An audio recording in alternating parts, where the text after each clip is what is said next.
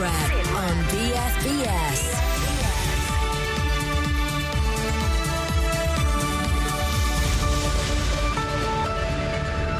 Western leaders meet Syrian rebels in Rome, but will they give them what they want? Can the MOD make £11 billion worth of savings over the next 10 years? And Arctic Convoy veterans are told they will receive medals, but it is too late for some. All of my chums who should have had that medal, they haven't received it. And now it's too late for them.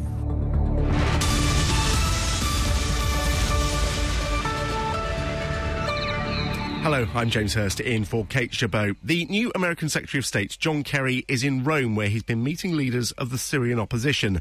Ahead of the meeting, he was hinting at a shift in US policy. In a news conference after the discussions, he offered up some $60 million worth of non-lethal aid, things like rations and medical equipment, perhaps vehicles, but not weapons. Britain's Foreign Secretary is also at this Friends of Syria meeting. Earlier this week, William Hague called for more to be done to help the rebels. We must significantly increase our support for the Syrian opposition, on top of our large contributions to the humanitarian relief effort, and we are preparing to do just that. In the face of such murder and threat of instability, our policy cannot stay static as the weeks go by. Well, Mr Hague has said that Britain will send equipment that we haven't sent before. That still, though, doesn't include weapons, although he wouldn't rule it out for the future. Now, earlier this week on the BBC's Newsnight, former Prime Minister Tony Blair called for British intervention in the crisis. We don't have to put our own boots on the ground, but I do think we should be taking a far stronger line on Syria, because I think, in the end, if we don't intervene in Syria and you carry on with this number of people dying, you carry on with a situation where increasingly I think you'll find in the opposition forces it's the more extreme elements that take charge. We are going to end up with a very, very big problem further down the line. When you debate the wisdom of intervention versus non-intervention, non-intervention is also a decision, it's a policy, and it has consequences. Well, with us this week, Professor Paul Rogers from the Department for Peace Studies at Bradford University, and as always, BFBS defence analyst Christopher Lee. Professor Rogers, if I can start with you, what Tony Blair is talking about there kind of perhaps rings bells with people in a sense. Politicians are having to choose the least worst option here, aren't they? They are, and I think the American view very strongly is to be extremely cautious about providing armaments to the rebels. The background to all of this is the slow but really steady rise in the more jihadist elements within the rebel forces. There are two things happening at the same time. The rebels are largely disorganized, and there are more and more reports of rebel units being out of control and looting and the rest, and losing support among the wider population, while at the same time the Islamic groups, the Islamist, more jihadists, are really increasing in number, having had much more influence, basically because they're more dedicated, they don't loot, and they're also very competent. Quite a lot of them were trained against US troops in Iraq. That's one of the ironies. So overall, the Americans are really very cautious in private about what they're doing, and they do not want to see a post-Assad Syria, which, if not dominated, has a very large influence by the jihadist element. So, but what are the consequences of intervening? And what are the consequences of not intervening?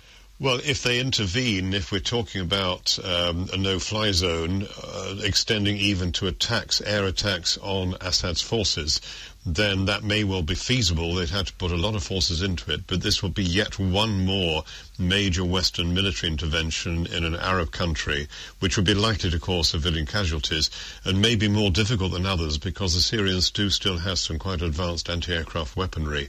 The consequences of not doing anything, though, are very grim because of all the loss of life in Syria. What one has to remember is this is still at root a really proxy conflict. The Saudis want the rebels to win, are determined to see that. The Iranians are determined to prevent that. And beyond that, you have the West and Russia. And unless you can bring those parties together to some extent, it's difficult to see how this is going to end anytime soon. Christopher, the messaging coming from William Hague and from Britain sounds perhaps keener to get more involved, to get something done. Why does Britain seem to be feeling more interventionist, even if not directly intervening? Well, the cynic would say that the British are very much going along with the Saudis and the Qataris. And the Saudis are very big arms buyers from the United Kingdom. And Britain is very, very aware of that. And also, they know that they can't actually put weapons in there themselves. So what they do, they facilitate it. It might even be money, except the Qataris and the Saudis are paying for it all.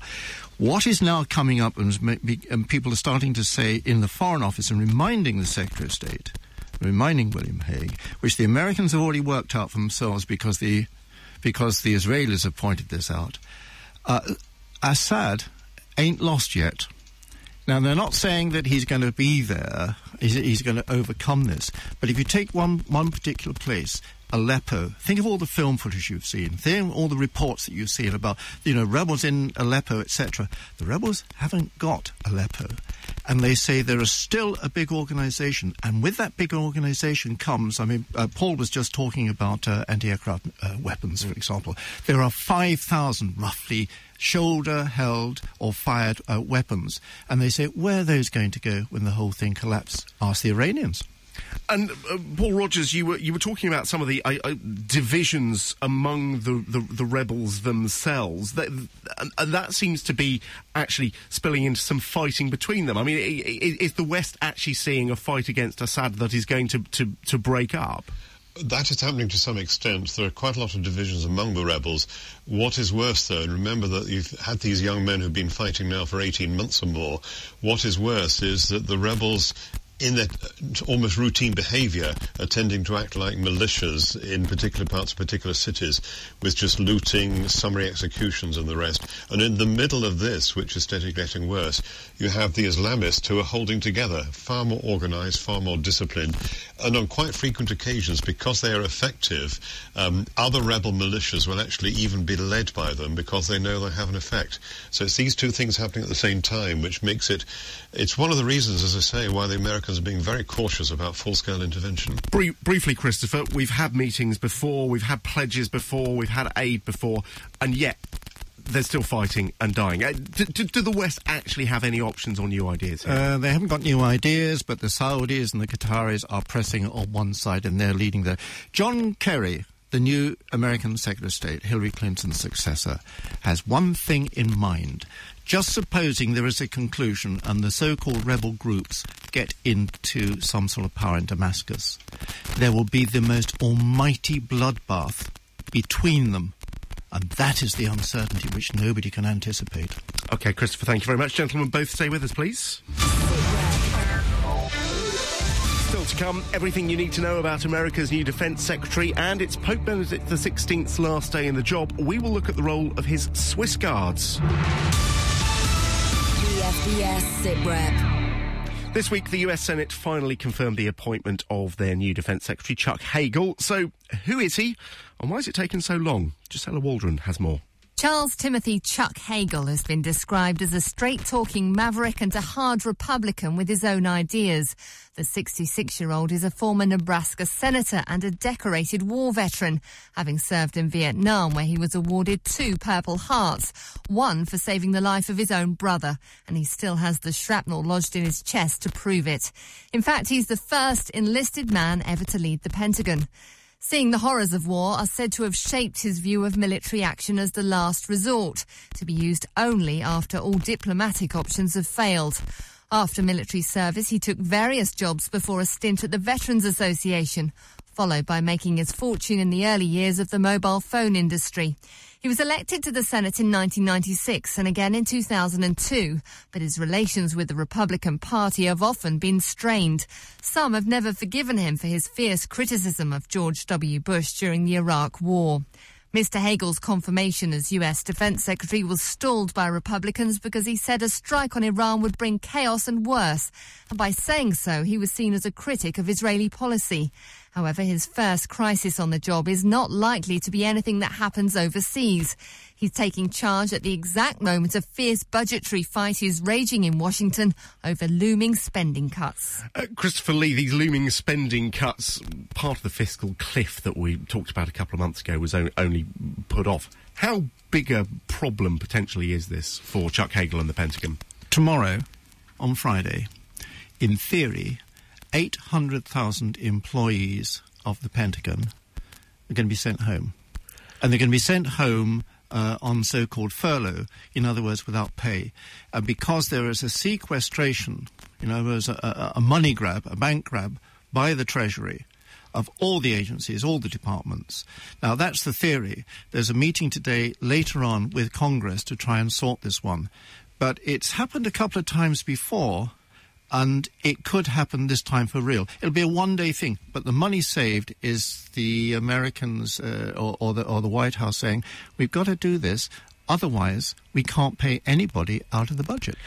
So Chuck Hagel is going to be at the helm for dealing with whatever the result of that is. He certainly sounds like an interesting character, not least because he's had his own party, the Republicans, opposing him, and he's now part of a Democrat administration. He's not going to be boring, is he? He's not boring. Chuck Hagel's going to be boring. I've known sort of in and up for about sort of 20 years. And one of the things that is fascinating about him is that he looks at something, says it, and then somebody has to say, I think what Mr. Hagel did was misspeak. And I think with Chuck Hagel, you're probably going to get explanations of misspeak more than anything else. One of the things he did, he said that the Jewish lobbies in Washington are having too much power in the Congress and also particularly in the White House. And the Jewish lobbies then hit him. And that is one of the main reasons that his own people, his Republicans, have actually held back this long on his confirmation. And, of course, John Kerry, who's the new Secretary of State, replacement for Hillary Clinton, on a bit of a Europe tour. We mentioned he's in Rome at the moment for these Syria discussions. He's started in London. Should we read anything into that? First stop, London. It's the nearest. I mean, he wasn't there for very long, was he? I mean, the places he wanted to get to was Germany. He spent a lot of time in Germany. He speaks German as a kid. His father was a diplomat there. Then to Paris, speaks French. He sees the big problems to be resolved by the French in Africa, by the Germans, what can you sort of actually put together in the post-Afghan period. In Italy, he's got this meeting that's going on today. These are the places that really mattered to him. You look back, and I don't know, you turn around and say it about the Foreign Office and the British government, etc., and the Americans say, well, they'll come along, won't they? I mean, it's not actually the 51st state, but they'll be with us. We can rely on them. It's nice, isn't it? It was stopping in on the best friend before getting down to work, effectively. On his newest best friend. Marvellous. Well, let's look at Britain's own budget issues at this point, because the armed forces could have to find £11 billion of savings or cuts over the next 10 years as a result of the Chancellor's forthcoming spending review. That, the warning in a report from the Royal United Services Institute. Well, earlier this week I spoke to the head of the research at RUSI, Professor Malcolm Chalmers. The spending review happening right now is going to decide the budgets for the whole government for 2015-16, the year beyond the spending review. We already know the baseline on which that's going to be calculated has been cut by almost 500 million because 2014-15 budgets have been cut. I think you can anticipate a comparable reduction in 15-16, which means that the defence budget for 2015-16 is going to be about $1 billion lower than the Ministry of Defence has been planning on for the last couple of years, and that's going to be hard because that's a reduction that's likely to be sustained throughout the rest of this decade. So sustain it over the rest of the decade, you're looking at 10, 11 billion pounds over a decade? Yes, absolutely. You cut 1 billion in a budget in 1 year and you sustain that year after year. It's not a one-off. Then it's about 10 or 11 billion over the whole period from 2015-16 onwards into the mid-2020s. Now, it's possible that if the economy turns up and there's lots of money around, then we'll get to the 2015 SDSR and there can be some uplift, as indeed was anticipated when this process started a couple of years ago. I think that's looking increasingly unlikely simply because the economy as a whole is still flatlining and there's so much pressure on government budgets as a whole. So I think we can anticipate a pretty tough spending review again in 2015. The immediate question, however, is the decisions being taken this year in relation to 2015. £1 billion sounds like a huge figure, but we're looking at a defence budget of over 30 billion.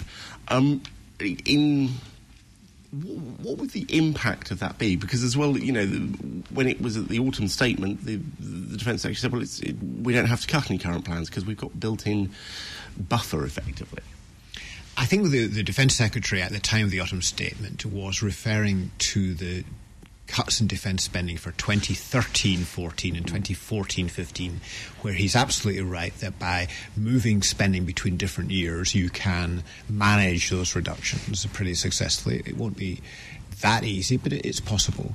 But the problem is, though, that cut, particularly the cut in 2014-15, is creating a new baseline on which future budgets will then be decided. So because the baseline for 2014 is going to be lower, every subsequent year has to be lower. And the MOD has not factored that into its current plans. So in terms of how it makes that kind of savings, what kind of impact could that have? What will we see? More equipment going, more people going? Well, at the moment, the government is still saying that it's going to protect the equipment budget in real terms, so it's going to continue to increase the equipment budget after inflation by 1% per year, and that will put more pressure on the non-equipment budget, on personnel in particular, because personnel is the biggest component of the non-equipment budget, but also in terms of infrastructure spending, rebasing and indeed maintenance of bases. So it's going to be across the board, but I think personnel is, I think, pretty high in the list, and I think the MOD will struggle to maintain the personnel levels it's planning for 2015 after these current redundancies are complete. It will struggle to maintain that in the years thereafter. Professor Malcolm Chalmers from the Royal United Services Institute. Well, let's return to Professor Paul Rogers from the Department for Peace Studies at Bradford University. What do you think losing £1 billion a year would mean to Britain's defence and armed forces? I think it will be cumulative. I agree very much with what Malcolm Chalmers was saying about the whole question of the baseline. If this lowers the kind of base, then you may get further cuts. It's going to depend hugely on Britain's financial situation, but the signs are it's not going to be good for really quite a few years to come. I think the difficulty for the Ministry of Defence is that this more tricky spending environment is coinciding with some very big-ticket things. I mean, it's not just the new aircraft carriers, the Queen Elizabeth-class aircraft carriers. It's the planes that go on them. That's a very big ticket for the next 4 or 5 years.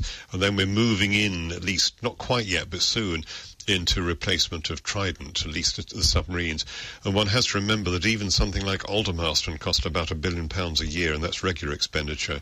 But you take those sort of big-ticket items together, and it looks like the second half of this decade is the period that is going to be really tricky. And as Malcolm Chalmers says, this new news adds to that problem, in a sense. This is, though, how defence spending works, and it is perhaps unique that you tend to be spending far more years ahead than any other government department. Is there any way, governments, civil servants and politicians can avoid themselves facing these dilemmas? I think it is very difficult. It's part of the nature of defence industries.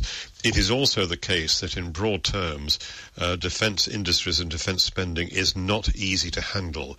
You have relatively few very big companies. They have a lot of influence. You have the whole problem of the revolving door, senior civil servants and senior retired military going to work for these companies.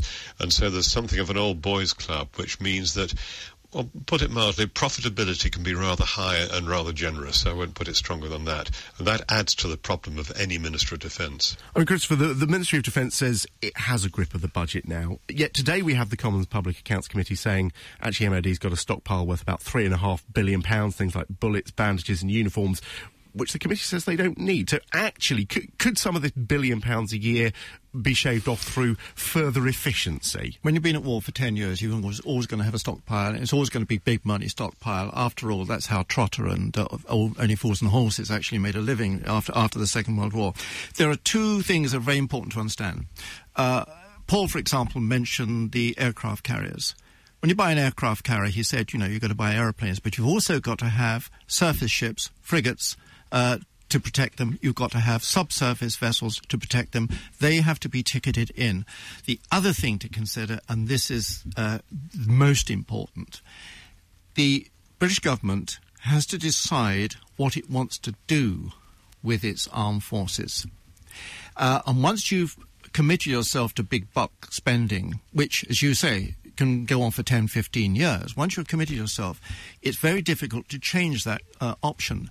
But that's what's happening at the moment. People are starting to rethink, what are we going to be doing post-Afghanistan? That will determine far more on what you should be spending on your budget than what they're thinking from this Strategic Defence Review last time round. Paul Rogers, you mentioned the replacement of the Trident submarines on a much smaller level. One of the areas we are actually investing more in is cyber. Are we at a point where we're effectively having to choose whether our future lies with modern muscle or conventional capabilities? I go even further than that. It's modern muscle, conventional capabilities, or what are going to be the really big security problems in the next 30 years. There's growing evidence, it's almost overwhelming now, that the biggest single problem facing the world is going to be wholesale climate disruption. Now, do you defend against that and spend lots of money doing that, making yourself a kind of fortress, or do you actually put far more effort into trying to prevent it becoming a problem?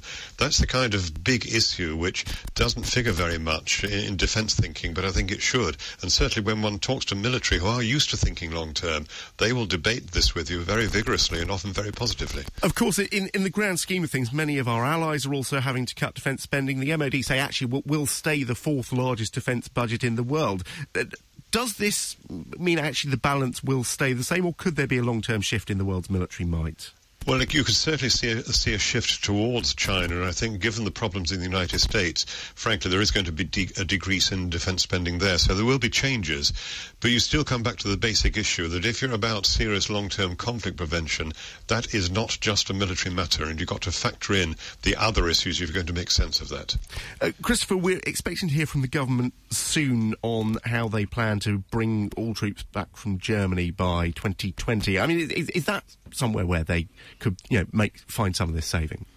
You may actually spend more money, you see, because, for example, if you decide to put, and we will, sort of rebasing, which we'll know about, perhaps more about it next week, rebasing, let's say, in a couple of the Scottish air bases, or one of them at least, it actually costs quite a lot of money to actually remove people and put them elsewhere, and you don't save it from where you were. But we're talking about peanuts here. It's capital investment, though, some would argue, to save longer-term running costs. It doesn't actually make that much difference in as much that you've got... let's suppose you put a brigade. Let's suppose you put 6,000 guys into new accommodation. They'd be in accommodation anyway. What we're really talking about here is, what does Britain want to do with its forces for the next sort of 20 years? What does it need to have to do that? And also, there's one further point. How much does it go along with the whole NATO concept that you ought to have a 2% percentage of your GMP or GDP to actually pay for defence? That no longer matters. It's what do you want to do with your defence? Paul Rogers, very briefly, do you think the government have painted themselves into a political corner by promising to increase equipment spending when they actually are finding themselves without more money overall to spend? I think they probably are, and if the national economy does not get better and deteriorates, then they really will be painted into a corner. OK, Professor Paul Rogers from the Department for Peace Studies at Bradford University, thank you very much indeed. Thank you. This is BFBS SITREP. This week, the veterans of the Arctic Convoys and Bomber Command have received the welcome news that they are to get long-awaited honours for their service in the Second World War. One of those veterans is 93-year-old Commander Eddie Grenfell, who almost drowned when his convoy supply ship to Russia was blown up. He has been seriously ill in hospital with cardiac problems, but he plans to be well enough to receive his medal from the Chief of Defence Staff next month. Our reporter Victoria Smith has been to Portsmouth's Queen Alexandra Hospital to see him. Commander Grenfell is one of a handful of survivors of the treacherous Arctic convoys, which carried vital food, fuel and ammunition to the beleaguered Russian Red Army. He's been fighting 16 years for a medal to recognise the dangerous work they did, in full sight of enemy planes, ships and U-boats. Winston Churchill called the mission across the icy Arctic waters the worst journey in the world. Eddie was admitted to hospital on his 93rd birthday with heart problems, but he's told me how he was feeling about finally getting his medal. Delighted, naturally, but terribly disappointed, because I'm still here. There couldn't be more than about 200 of us left, and all of my chums who should have had that medal at the end of the war, like everyone else, like Burma, Pacific, they haven't received it. And now it's too late for them. So can you confirm that General Richards will be presenting you with the medal? He wrote to me a long time ago and said he was coming down to present me with a medal. And I said that there was nothing on there about it being confidential. It's fair to say there were some fears that you and others like you wouldn't be here to receive your medal. Thank God I am. Thank God you are. So we're going to hang on in there. Well, I hope so too. And I hope you put it across to not only to help me, but to help all of my chums, and by that I mean the people who are still in uniform, so that they will never have to go through this again. That's what I want.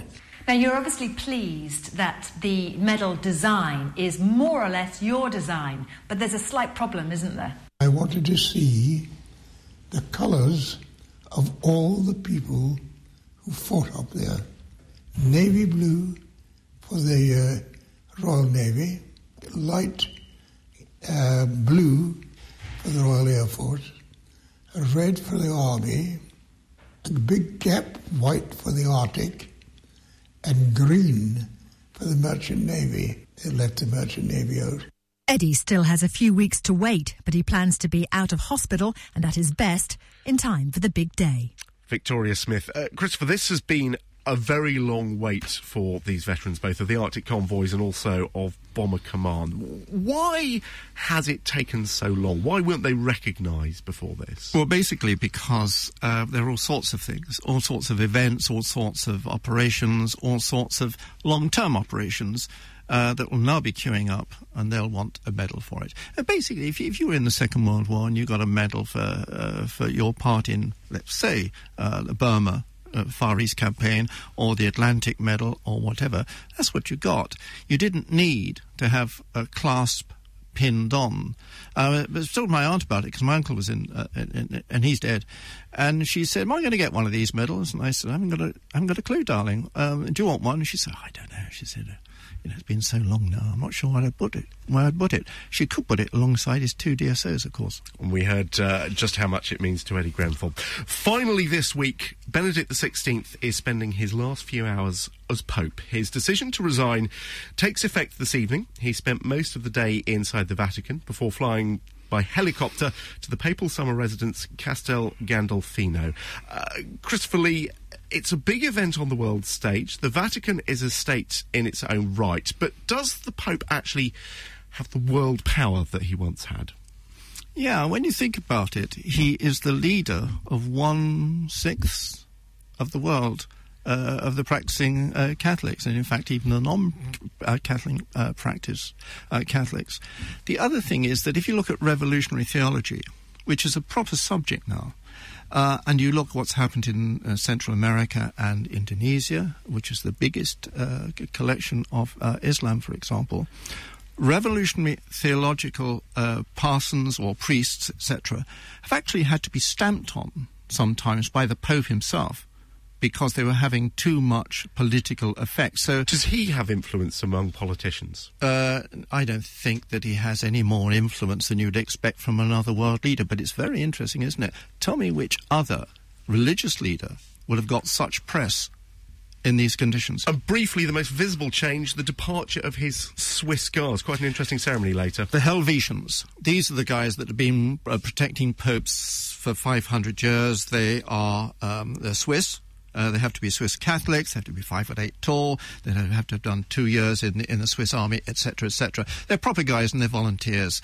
But interestingly tonight, when he no longer becomes Pope, he's no longer Pope, they will simply, very quietly, salute and walk away from him with their halberds, those big battle axes with the spike on the top, and he will be just by himself once again. It's going to be quite an iconic image we will see on our TVs. Thank you very much for your time this week, Christopher Lee, our defence analyst, and also thanks to Professor Paul Rogers from Bradford University. If you'd like to join the debate, we're on Twitter. You can tweet us at BFBS SitRep, and you can listen again to this week's programme if you missed any of it on our website, bfbs.com/news. Kate's back next week, but from me, James Hurst, thanks for listening, and goodbye.